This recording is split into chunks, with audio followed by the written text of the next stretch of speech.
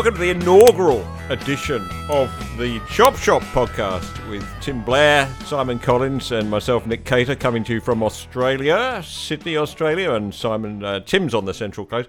A bit of a surprise for us all, I think. About 5 minutes before we started this recording, we were going to call this podcast something different, and then Tim came up with his brilliant idea of Chop Shop, and we all jumped at it. So Chop Shop it is. But we might just talk about the previous title, Tim, because that was your suggestion as well, and just listen to the man who inspired it. You're a lying dog-faced pony soldier. You said you were, but you're... A Biden-inspired name, the Pony Soldiers. Tell me, what's the significance of that? That's a tough call, but it's one of the stupider things that Joe Biden said. He said that during campaigning last year. He took a question from a young woman in the audience, didn't like the tone of it, and tried to joke his way out of it by calling her a lying dog-faced pony soldier. And this created some amusement in the press because they didn't know the origin of this phrase. And Biden's office claimed that it's a line that he'd previously used and that it's from a John Wayne movie. But they can't identify which John Wayne movie. There's a few to pick from. They sent out a posse to look for it, and they came back empty-handed. I think the closest they got was an old Tyrone Power movie called Pony Soldiers, but that phrase, though, has never turned up. And I love it. There's some unusual movies playing in Joe Biden's head. It's shorty. Simon, I think he talked us round to Pony Soldier and then came up with a better title. What were your thoughts? Well, I'm a POM, so, when I first heard that Biden clip originally, I thought, my original automatically went to one of the great gurus in life that I always go to with Times of Trouble, Arthur Daly from Minder. And, he would use pony as an adjective. And he would say, not very good. Pony means not very good.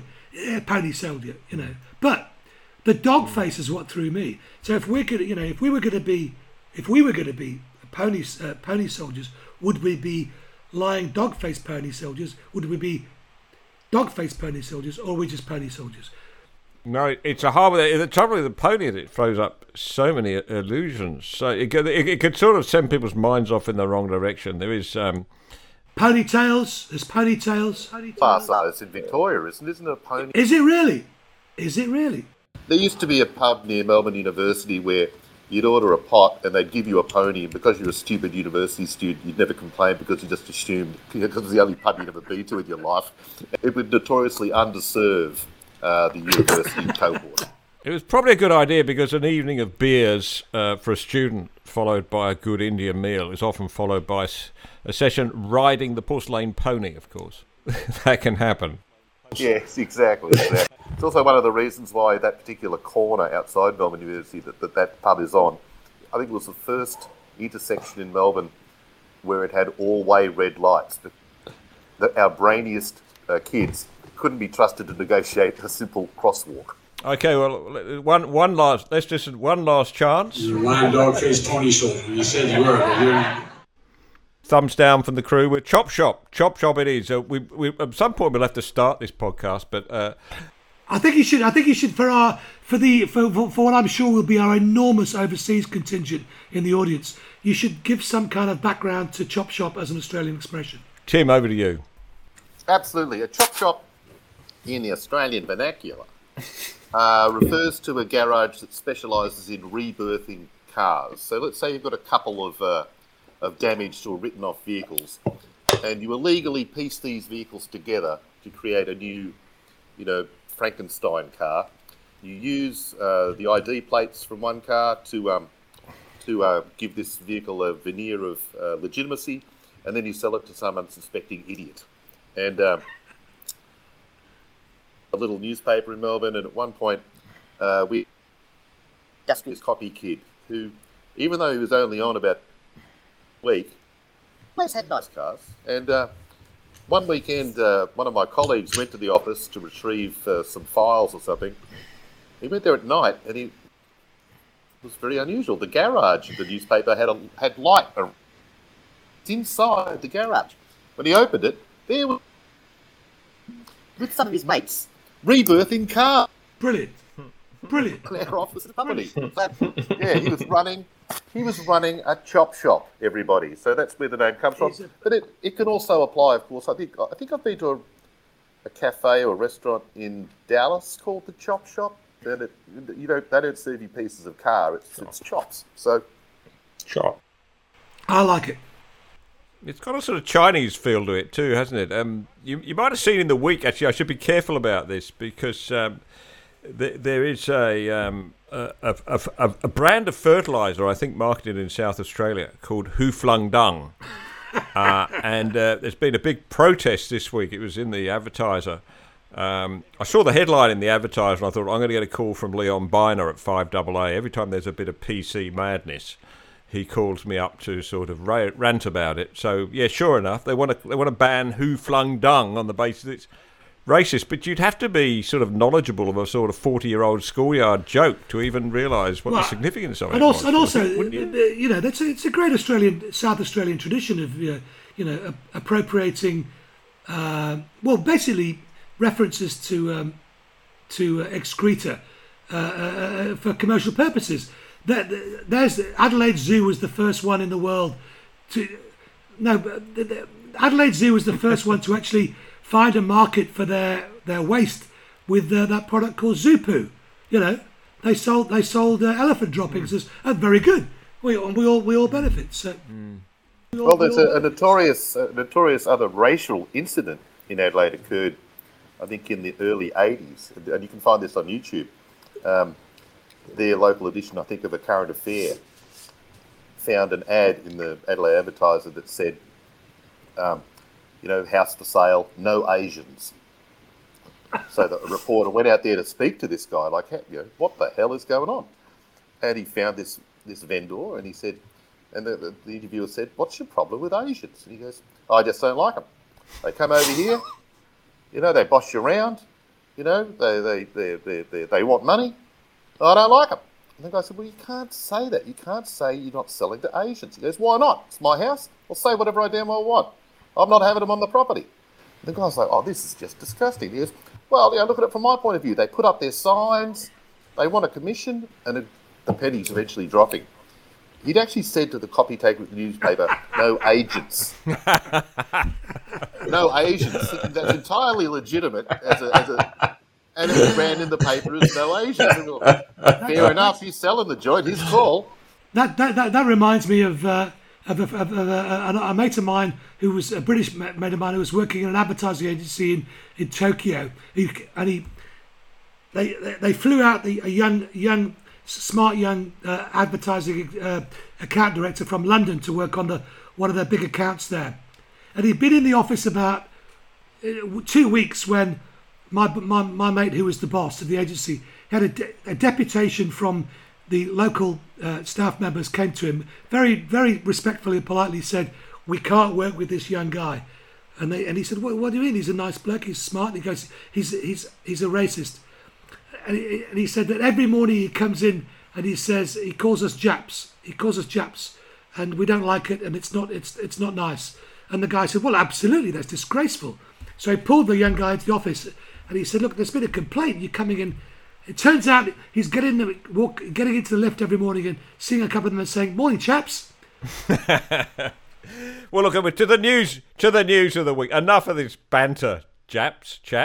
The zero COVID holdouts, Anastasia Palaszczuk, Premier of Queensland, and Mark McGowan, Premier of WA, have kept their borders firmly closed. But a bit of problems for both of them. Palaszczuk buckled in her attempt to keep Delta south of the border by admitting some football players to the state. That a dangerous thing. She's clearly not aware of the science around footballers and footballs. Listen to Nicholas Spurrier, the Chief Health Officer of South Australia, who seems to get this sort of thing.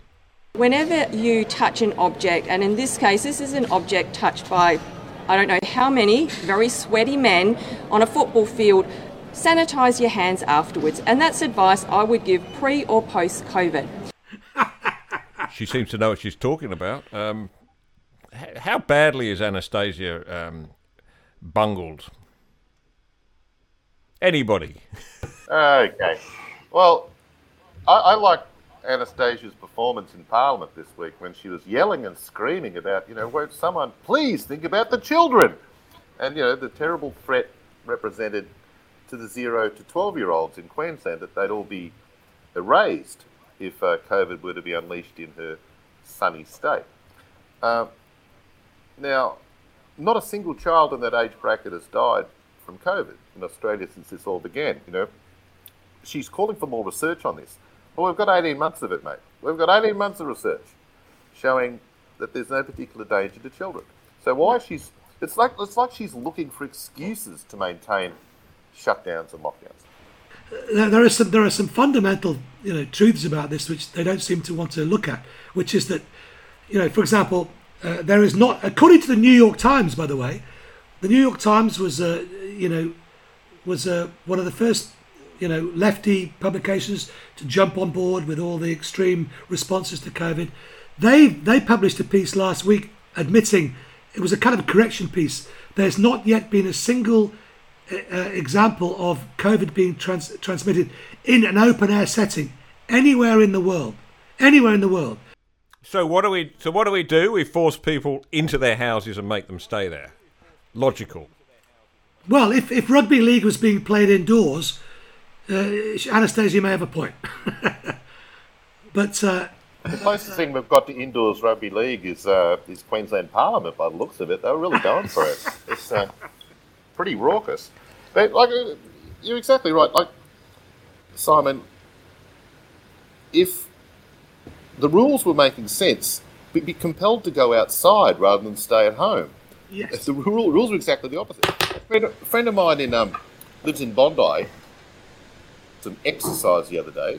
She was a brisk walk, and she happened upon, 4 their dogs. They didn't have masks on. They were exercising. They were approached by a couple of police, and there was an exchange of views, and then an exchange handing these guys pieces of paper, and then they were dispersed. Walked by my friend, and she said, "What was that all about?" And the guy, ashen-faced, the document he's been given, it's a 5 friends. Each of them got hit. She just watched about the 20 dog? odd... What about the dog? 20, yeah, no, for being out masked potential evil about them. And or just in the $20,000 worth of fines being thrown around. I think, I mean, just to be serious for a moment, I think that a lot of these fines will go to court, will be contested, and will be thrown out. Well, I hope so. I mean, I still remember the days when the police were there to enforce the peace. By cooperation. They were there. They were citizens in uniform, policing by consent. They weren't there to be judge, jury, and executioner. And yet that's where we are now. Perhaps we should have... The majority of fines in Victoria, Nick, haven't been paid. They're just not paying. No, why would you? But while we're on the subject of taking your dog for a walk, I just want to bring up something else. A lot of people wouldn't have noticed this. One of the very small sideshow news stories of the last couple of weeks has been, and it probably wouldn't have been in Queensland or anywhere else or Victoria, but and may not seem important, but it ties into something that's happening at the moment. So in the last week, I don't know about you guys. Well, I think maybe Nick, your building where you live is a strata building, right? Yeah. And I live in a strata building. You own your apartment, your Yeah. unit. I don't own mine. I don't know what... Tim, I think you live in a house, don't you? I live in a rented house. I'm a proud renter. Right. Okay, so this story doesn't really apply to you. But what you may not be aware of is that up until this week, there's been a law, there's been a blanket ban in New South Wales. You can't have animals in a rented apartment or unit. It's been a blanket ban for decades. Now, I live in one, and of course, one of the things that the COVID has thrown up and lockdowns is people have started to take a lot more, they're a lot more interested and they value their pets more. not least because if you've got a dog and you live alone in lockdown, you're allowed to go for a walk with your dog. So pets generally have become more popular. As a result of this is absolutely true. In the last week or so, the New South Wales government has now they've repealed the blanket ban on animals in stratas. So when I moved into my place, I was told I can't have a pet, can't have an animal. As of this week, I can. So I've also been, like most Australians, very worried about what's happening in Kabul and everything, and I've wanted to do my bit, and I was all up for saying, listen, I've got quite a big apartment here, I'm only one guy in it, I could take in an Afghan refugee or whatever, or a family. I can now kill 2 birds with 1 stone. I'm going to buy an Afghan hound.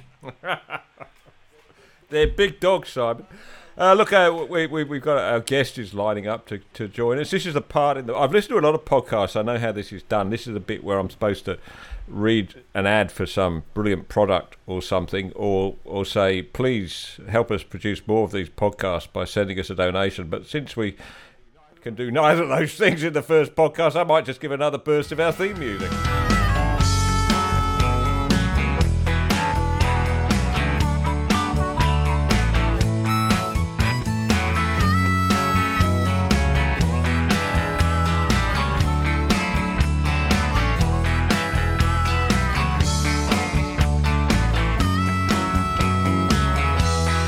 Now, welcome to the Chop Shop podcast. Joe Nova. Joe Nova is the founder and editor of the Joe Nova blog, which has been running for 13 years. It's had more than 750,000 comments, and it is the place to go on all matters relating to climate. Joe, welcome to Chop Shop. Thank you so much. Joe, we want to talk. We want your advice, really. We've got some polling in on what people think about climate change, what their knowledge of climate change is, and some of the answers seem to us to be a little bit astray, if I can put it like that. So we asked people what percentage of the atmosphere was made up of carbon dioxide. We gave them a sliding scale so they could put anything from 0% to 100%. The average result, Joe, came back at 38%. 38% of the atmosphere made up of carbon. Are they anywhere near the mark on that, or is that... Well, I think it's a testament to the power of propaganda. They have so pushed the entire carbon debate into these ridiculous bumper stickers where people think carbon is pollution and they think it's everywhere, and they think that the smokestacks coming out of cooling towers, which are mostly not smoke, but they think it's full of carbon dioxide. And the estimates are out not just by a factor of 20% or 30% or something like that, it's out by a factor of 1,000. So, people have no idea what a tiny trace element CO2 is. And while it is a greenhouse gas and it does absorb infrared, those parts are true, it is not by any means the most important of the greenhouse gases, and all of it is dwarfed by water. Well, somewhat alarming, isn't it? We're supposed to be following the science. That's what you're told, and yet... From what you say, people have got very poor knowledge of the science, if there is indeed a singular thing called the science.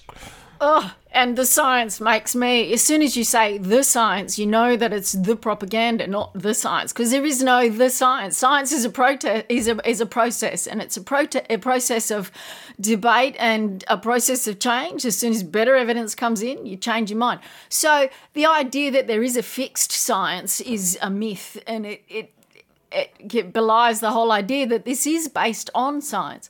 So, yes, it's the irony that they call it a science debate, and yet so much of what they do is actually about undoing what we learned as science in school, and school science has disappeared. I mean, we're all taught to hate this thing called carbon, which is, the sixth element of the periodic table. It's just bizarre. And this idea that we should try and reduce carbon, that really came out in those survey questions. You had some great questions in there. Things like, the predictable ones is carbon pollution.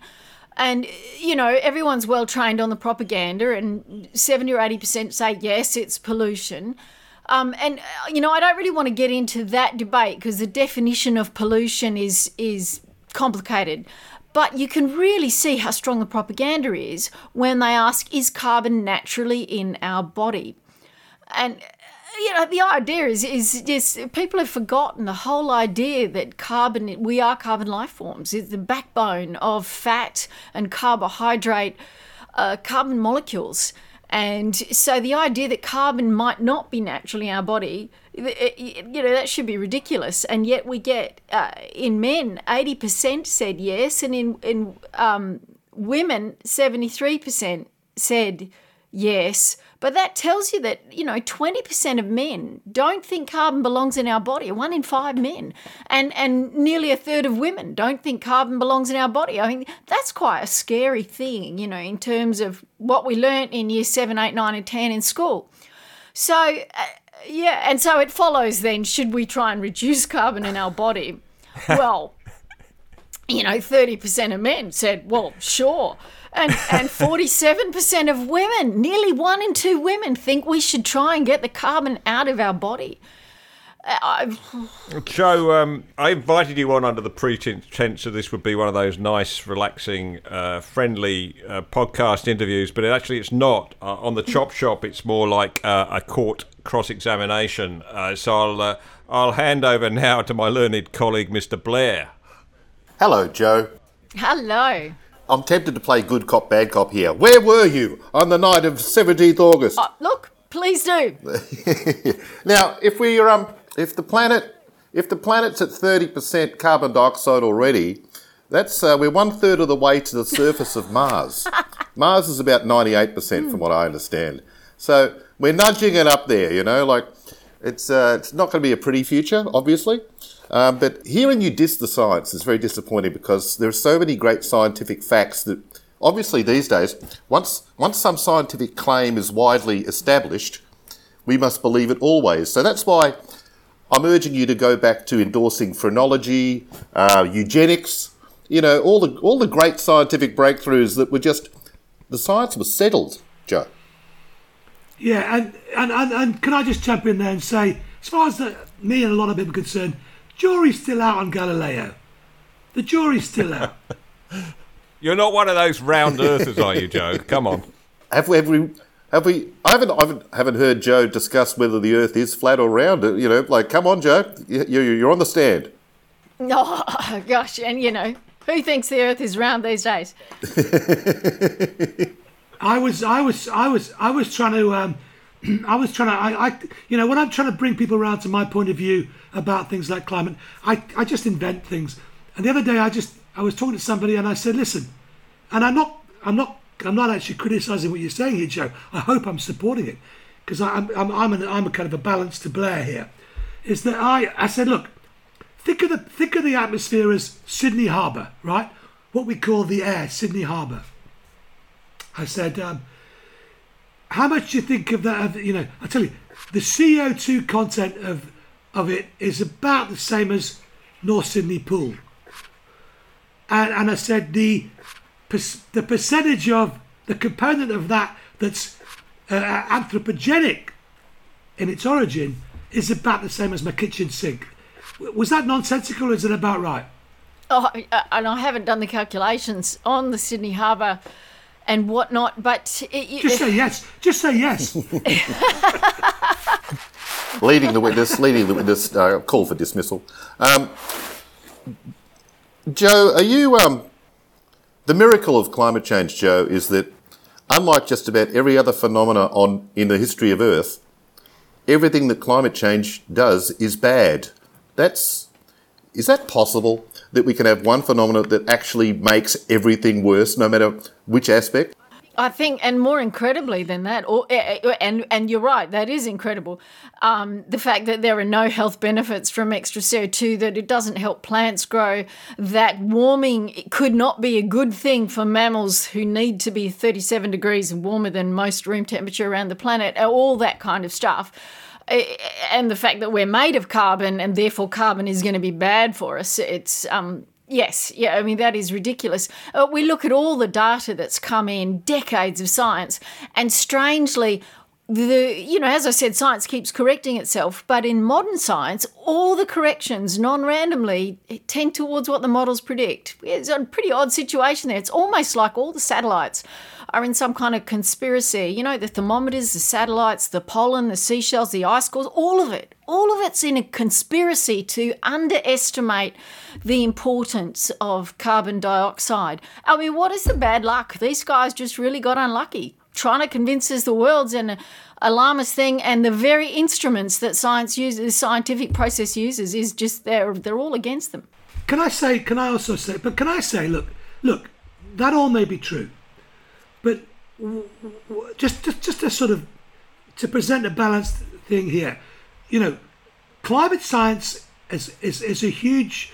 I mean, it's science is too small a word for it. I prefer the word industry. Okay, climate is an industry now. It's created millions of jobs around the world. It's created loads of university degrees, courses. It's created all this stuff. People like you are undermining a new industry here.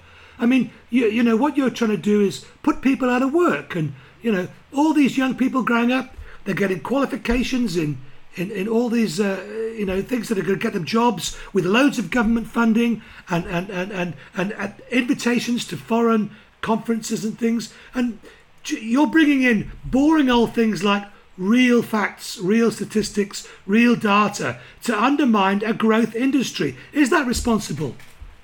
You know, for 13 years I've been saying that we paid to find a crisis and we got what we paid for. So it's a damn good investment, in other words. Well done, Joe. Well, no, we never paid anyone to audit the IPCC. We didn't pay any scientists to find that it was actually the sun or it was natural rather than it was CO2. And the whole IPCC was set up to find out how bad CO2 was. I mean, their original mission statement was something along those lines. And they quietly changed that, 15 years later and just pretended that that wasn't what they were set up to do all along. And it sounds so innocent, set up to find out how bad CO2 could be. But the problem was because there was no brake on it and there were no scientists who were specifically paid to put their reputations and their jobs on finding the opposite, it simply meant there was a vacuum. When it came to criticising the IPCC, the few that did lost their jobs, they got sacked, they got exiled, they got called nasty names, you deny you.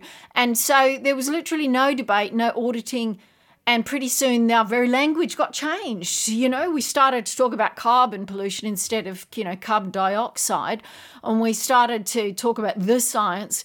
And everything we started to say, our very language was lost. And unfortunately, smart people gave that up. We never fought for accurate language and accurate words.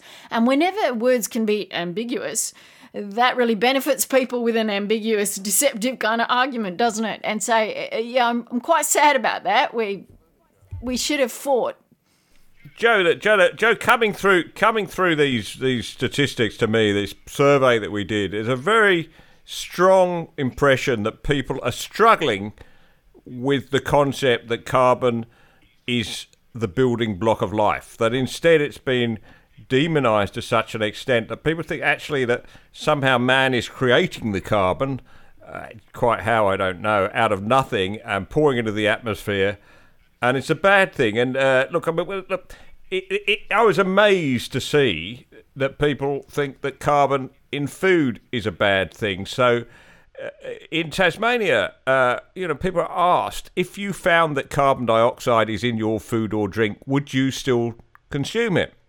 Well, in Tasmania, 60% of Tasmanians, 6 out of 10 Tasmanians said they wouldn't eat food or drink that had carbon in it. Well, I don't know what they're eating, do you? Or drinking, because, can you think of any food that doesn't have carbon? And table salt. Table salt, okay.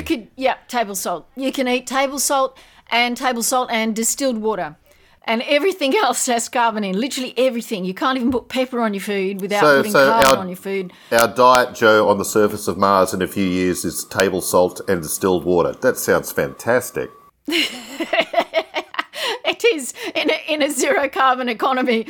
And some vinegar. You're allowed vinegar as well. That's acetic acid. No carbon there. No, sorry. Acetic acid's got carbon in it. Oh, there you go. Oh, damn. You've ruined my dinner plans, Joe. Fantastic. Sorry about that. Damn. Presumably there's no choice. No, you don't sit in one of these restaurants on Mars and they say, would you like still or sparkling? It's just still right, and that's all you can have. We can have brine. Delicious salty brine. Where did this come from? Who's at fault here, Joe? Is it just that we've been terrifying people witless over climate changes and in an effort to try and instill some action of some sort, and that we just haven't really focused on actually telling people about the carbon cycle and basically photosynthesis and all those things which you know, people used to get taught in science at school? Well, that's just it. I think we've spent decades undoing what people were taught, which is destroying the periodic table. All those lessons, the chemistry teachers worked so hard to tell people, it's all gone. It's been destroyed by nightly news on the ABC, SBS, and even the commercial channels are nearly as guilty. They just keep using the word carbon incorrectly. They keep pushing the propaganda. As you said, everything is bad about carbon, and anyone who disagrees gets exiled.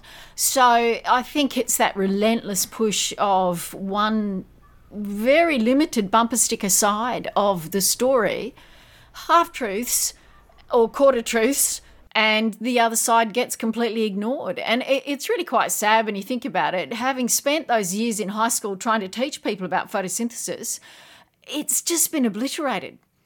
And the history of the world is getting obliterated too, and all of the inconvenient results just gone. Joe, you've touched on several times the march through the institutions, the way that climate scientists have bullied themselves into academia and into senior roles in the media and so on. But in a way, they've kind of avoided that process of going through the institutions by inventing their own. They've come up with their own institution, climate science, and that then gives them what they think is the right. If you don't have a climate science degree, you don't know what you're talking about, and they'll sort of cut you out of it because you're not an expert. Or even if you do and you say the wrong thing, they'll cancel you anyway. Exactly, yeah, because climate science presupposes that there is this carbon dioxide-led thing. By the way, I think we shouldn't make much light of the Tasmanian food consumption issue because it's very serious down there. Just always keep in mind, twice as many mouths, all right? So it's a big deal what they're putting in there. Also, bear in mind that according to another survey, which I was telling Nick about this afternoon, 70% of Tasmanians believe that Joan of Arc was Noah's wife. Well, you do remember when one of them headbutted Tony Abbott a few years ago, and in Tasmania, that's attempted murder. You got twice as much noggin coming Absolutely. at you in any kind of street headbutt collision sort of scenario, and you can do a lot of damage with that much mass behind it. Guys, come on! Look, Tasmania is a big podcast market. Let's not ruin it, okay? Politeness. No. To be fair to Tasmania, but Tasmanian diet is a big thing. Your joke about, I know you don't mean it about the heads, but the reason they've got that reputation that of being two-headed is nothing to do with interbreeding. Do you know what it's actually historical provenance is that there was a very low iodine content in food grown in Tasmania, and so they got a lot of goiters, and they used to. Goiters were a big problem in Tasmania. People would have huge goiters on their neck. Hence the joke about two heads. I think you'll find that's true. I didn't think this conversation was going to take this strange direction, but I like it. Just to bring our guest back into it briefly, and get away from the subject of thyroid issues or whatever the hell Simon was talking about. But how would you be, Joe? You're an up-and-coming young climate alarmist. You know, you're the next Greta, and you've seen in the past all of these wonderful conferences, and they're always in lovely places, Rio and so on, and you get to hang out with, Al Gore, if that's considered fun by some people. This time around, where's it at? I think the big climate conference is in Glasgow. So, you'll come back, there'll be people coming back with glassing injuries. It won't be the fun in the sun that Rio was and other sort of places. Well, they have had conferences in places like Warsaw too. I mean, Doha, Cancun, Bali. Cancun's pretty cool. Yeah, Cancun does sound cool. I went to the Bali one. It was an extraordinary Olympic fest. But, the extraordinary thing about this, but people don't realise the size of them, And the one we went to in Bali, I think it only had 12,000 people. There were 12 of us skeptics amongst the 12,000 there. Al Gore was there. Kevin Rudd was there. Jesus. And that was 2007. But by, 2009, they were talking 44,000 people in Copenhagen. I mean, and these are not just a 3-day, long conference. This is 2 whole weeks. This is an enormous reward for anyone who believes the meme and goes along with this sort of Stone Age philosophy. And it's a way of rewarding everyone for being on the bandwagon, and they get to do their speech, and then there's all these dinners at night, and there's, big drink-ups and festivals and whatnot, and they all feel very important. So it's a great way to keep people on meme and on message, and it's just a 2-week-long junket. It's extraordinary. Why did we go for the Olympic Games for Brisbane? We should have gone for the big ones, obviously. Should have got... Well. We don't want it. Yeah, we might have podiumed in panic. But be careful of those junkets in Glasgow, those big dinners and things. This is the country that gave the world the deep fried pizza. This is the country where the population thinks haute cuisine is porridge. That's the Scots. You just reminded me, Simon. There was an Australian Greens politician, I think, was posting on Instagram or somewhere from some sort of climate thing. I think it was in Paris. Might have been Paris, and she was very impressed by a meal that she'd consumed, duck a la orange, which shows you that these people might know a hell of a lot about jumping on bandwagons, but they can't read a damn menu. Joe, we can't avoid, of course, talking about the scare du jour. Which, of course, is COVID. It seems to me that a lot of the learnings by the scaremongers from climate change have been employed when it comes to COVID. First of all, we had those early wild estimations coming out of Britain about the number of, I think they said 150,000 Australians were going to die. Well, we never got to anywhere close to that. And but there is this alarm, and even this week, the Premier of Tasmania said if she opened up the borders, they would have 2,000 deaths a month in Queensland, which is quite incredible because at a fatality rate of 0.5%, that means they'd have to have 400,000 cases a month. 7% of the Queensland population would be infected by COVID every month, simply if you allowed a 3-year-old boy back in to see his mother. It's simply preposterous. You'd only have to do some very basic thinking about it and realise it's not going to pass the pub test.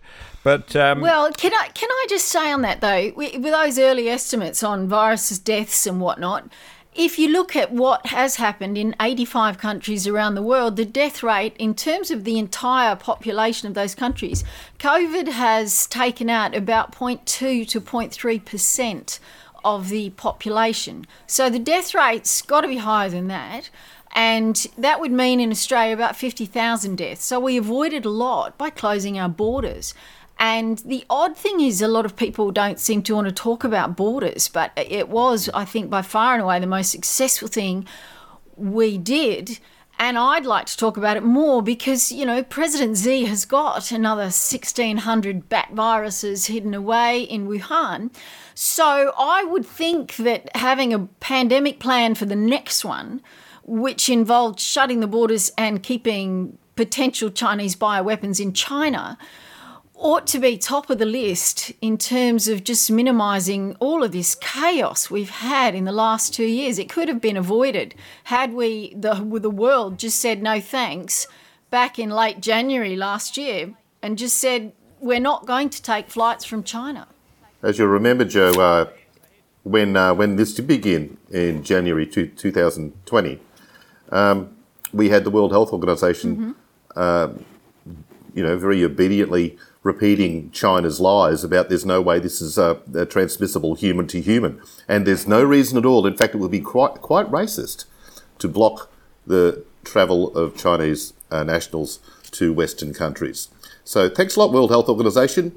10 out of 10. And exactly, and on my blog, I think on February 3 last year, I pointed out that Tedros Adhanom, and I may have dismembered that second name, the head of the WHO organisation, was saying exactly what you just said, and that he also, most people don't know, was foreign minister of Ethiopia from about 2012 to 2016 or something.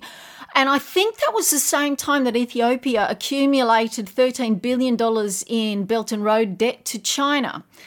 And there are plenty of photos of Tedros shaking President Xi's hand. Clearly, Ethiopia cannot pay that money back. And why would we and our chief medical officer endorse that opinion and said this is what the WHO says and we should keep the flights open because we need Chinese bioweapons to get free entry? He was saying that and endorsing those opinions. And I just couldn't believe that Australia was putting its health policy in the hands of someone who clearly had a conflict of interest. Just a little bit. But we're not just putting our future in their hands, we're putting $50 million a year into their hands.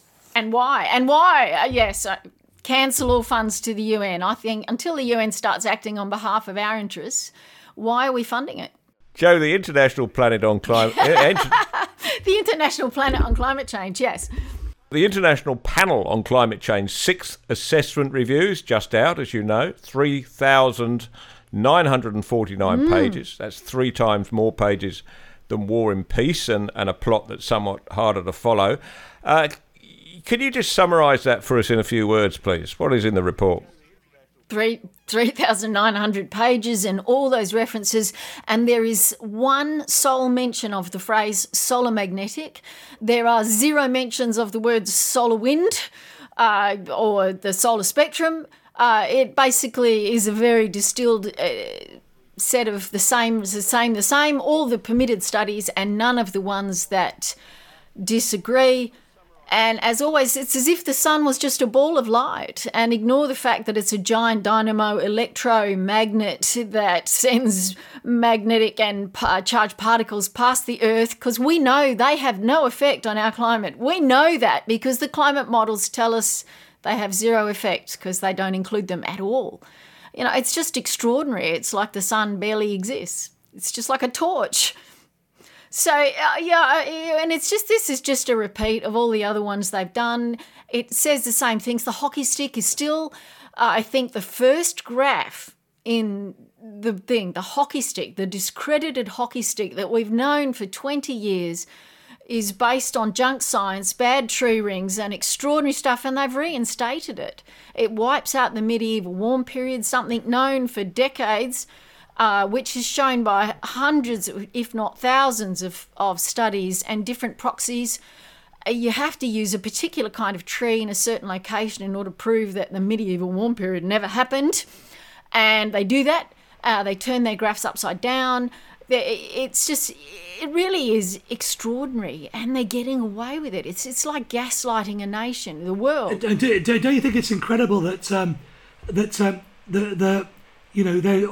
the whole pressure to call people like us who question it that we're in denial. They say we're climate denial. The real denial is on their side, because they refuse to look at things like the utter discreditation of the hockey stick, everything post-man, Al Gore's position. The fact that people who are supposedly intelligent and informed refuse to look at that, refuse to take it on board. That's what I meant about it being an industry rather than real science. It's a business. It's a business. Absolutely. You're quite right. And this idea that winter deaths are always, and in every location, even in warm Brisbane, worse than summer deaths, and yet we pretend that warm weather is going to kill more people than cold weather. That's been shown over and over to be a gross inaccuracy. We know that mammals do better in warm weather than they do at cool weather, that winter deaths exceed summer deaths by a huge amount. It's kind of nuts too. And by the way, and viruses, of course, are much happier in cold weather than they are in hot weather. So, it's the opposite. Bacteria prefer the warmth, but viruses, wow. I used to work in a medical lab for a short time. If we wanted to preserve a virus, we would put it in a -70 freezer. The colder, the better. and you could dig that virus out later and it would be good to go. So, yes, it's this crazy idea that we would not want to live in a slightly warmer world than what we've got, and that, That's warm weather is why we have Julia Gillard here, because her parents, she was a sickly child. Her parents moved to a warmer climate, came to Australia, where she began, as a politician, complaining about warm weather. So, worked it out. But and Tim, and then there's all those people who retire to Antarctica because, Oh yeah. Oh, all the grey nomads on snowmobiles. We as an elderly, being far older than you, Joe, being an elderly man, I remember bumper stickers in the 70s that said solar, not nuclear. And even then I kind of thought, solar is nuclear. Like, these guys really aren't, too much on the ball if they're making that a binary split, are they? Just more misinformation and the idea that solar is free energy because the fuel is free.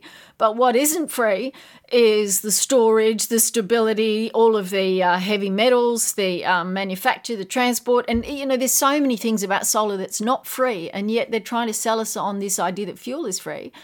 And when you look at the whole idea of collecting energy from very low energy density sources, which is wind and solar, the costs of collecting that energy are enormous, and we need to virtually duplicate our entire infrastructure. So you've got to have 2 copies of everything, because solar and wind can only about 1% of it can be relied on to do anything at any one time, and for solar, of course, every night it's 0%. And so we sort of have to build 2 whole grids, and we think that's going to be cheaper than having one grid. People think this backup system comes for free because 2 generations of Australians paid it off, and all the land, the mortgages, the bills, the electricity, the labour wages, the insurance, and everything is not going to be more expensive with 2 entire energy systems than one. Every alternative energy dream has massive flaws in it. You've just pointed out several with solar. Wind obviously is an issue because if it don't blow, your car don't go. And hydrogen is fascinating to me because you have a lot of advocates of hydrogen who I don't think have worked out yet that to create hydrogen under current methods, you have to use a lot more oil to create a certain amount of energy than you would get from that same amount of oil if you just derive the energy directly from that. So it's kind of pointless. Yes, and on a smaller scale, good old pumped hydro is just the same. You have to put in 20 to 30% more energy than you get out of pumped hydro. It's not a generator, it's a net suck. It's absorbing energy. So Again, the same thing. We need to burn more coal in order to have pumped hydro, unless you've got enough wind and solar pushing in. But we all know the cheapest energy of the day is going to be coal burning at 3 a.m, which is when the pumped hydro managers are going to go, should we use that cheap energy and just pull that through, or are we going to take the more expensive energy during the day? Well, of course, they're going to use the cheap coal to pump that water upstream. So, again, more madness. It's not even going to reduce emissions very much, not that that matters. Well, Joe, we could go on talking to you forever, but of course there is, I think, a time limit on how long we're allowed to talk to people in Western Australia under Mr McGowan's quarantine rules, so we better draw a close to that and get back here huddled together with our masks on. Joe, thank you very much for joining the inaugural Chop Shop podcast, and we hope to see you back again soon. We'd love to speak too. Thank you.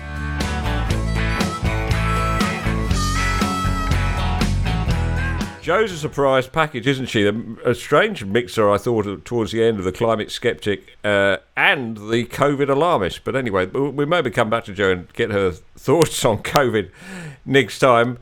We're almost at the end of this podcast. Well, can I mention my? You can, yeah. It just let me say that if we had more money to run this podcast, I would pay the enormous royalty fee necessary in order to play a track from an old Swedish pop group. But I don't, so you better just sing it anyway. Well, all right. Now, all I was going to say was, in the email you sent us suggesting things we might talk about, you said, maybe we'd talk about who, given his appalling performance in Kabul, who would replace Biden. And I was thinking, I happened to read the thing about ABBA, the group, has now announced that they're going to get back together. They're going to release a new album. Everyone loves that. But they're also going to do a performance, a concert, where they won't physically be there. There'll be 10,000 people in an arena watching it. But on the stage, there will be there'll be avatars of the four of them as they were in their 20s. Even though the other ones will be playing really off stage, but they'll be reproduced in 3D digital format on the stage. It's a remarkable thing. Actually, the technology has been around for a while. Cast your minds back about 8 or 9 years. The same technology was used to do videos that went viral, where President Obama appeared to do videos endorsing Donald Trump for the 2016 election, and it turned out that they'd constructed this avatar. And so my answer to the question is, who would replace Biden? The Democrats must be worrying what to do. Why not, rather than actually find a new candidate, get a dead one, reanimate them? And I was thinking, if I was working for the GOP, for example, for the upcoming primaries in 2000, year after next, forget Trump. Bring back Ronald Reagan. Let's have a three-dimensional, and not as he was when he was in office. Let's get the 35-year-old ex-Hollywood governor of California, Ronald Reagan, but talking like Donald Trump. Yeah, I kind of like that. The Reagan as Trump. Mr. Gorbachev, put up this wall to Mexico. That's right. That's exactly right. Put up this wall. Listen, guys, it's been. Well, I've enjoyed the first podcast. I reckon. I predict that in years to come, generations of people will be saying to one another, I remember the first time I heard the Chop Shop podcast, and it's stuck with me ever since. What do you think? But should we do it again next week? Absolutely. I suspect we'll still be paying this tune, which is a considerable bargain compared to what you have to pay to play ABBA. $8, and I can play it endlessly. I like that music. I think it's great. And if you want, I won't say by next week, but at some point, I know it's only 30 seconds long, but I can write lyrics to it. Oh, brilliant! Let's do that. There's something to get people tuning in again next week to the Chop Shop podcast. And I think in the meantime, we might try and come up with an email address, which I'll put in the notes under this, so that you can tell us how badly we did. But anyway, it's been a joy. Thanks, Tim. Thanks, Simon. And thanks, Joe, of course. And thanks to anybody who cared to listen to this. And I hope you'll be back again next week for another, what do we call it? Chop Shop. Another Chop Shop podcast.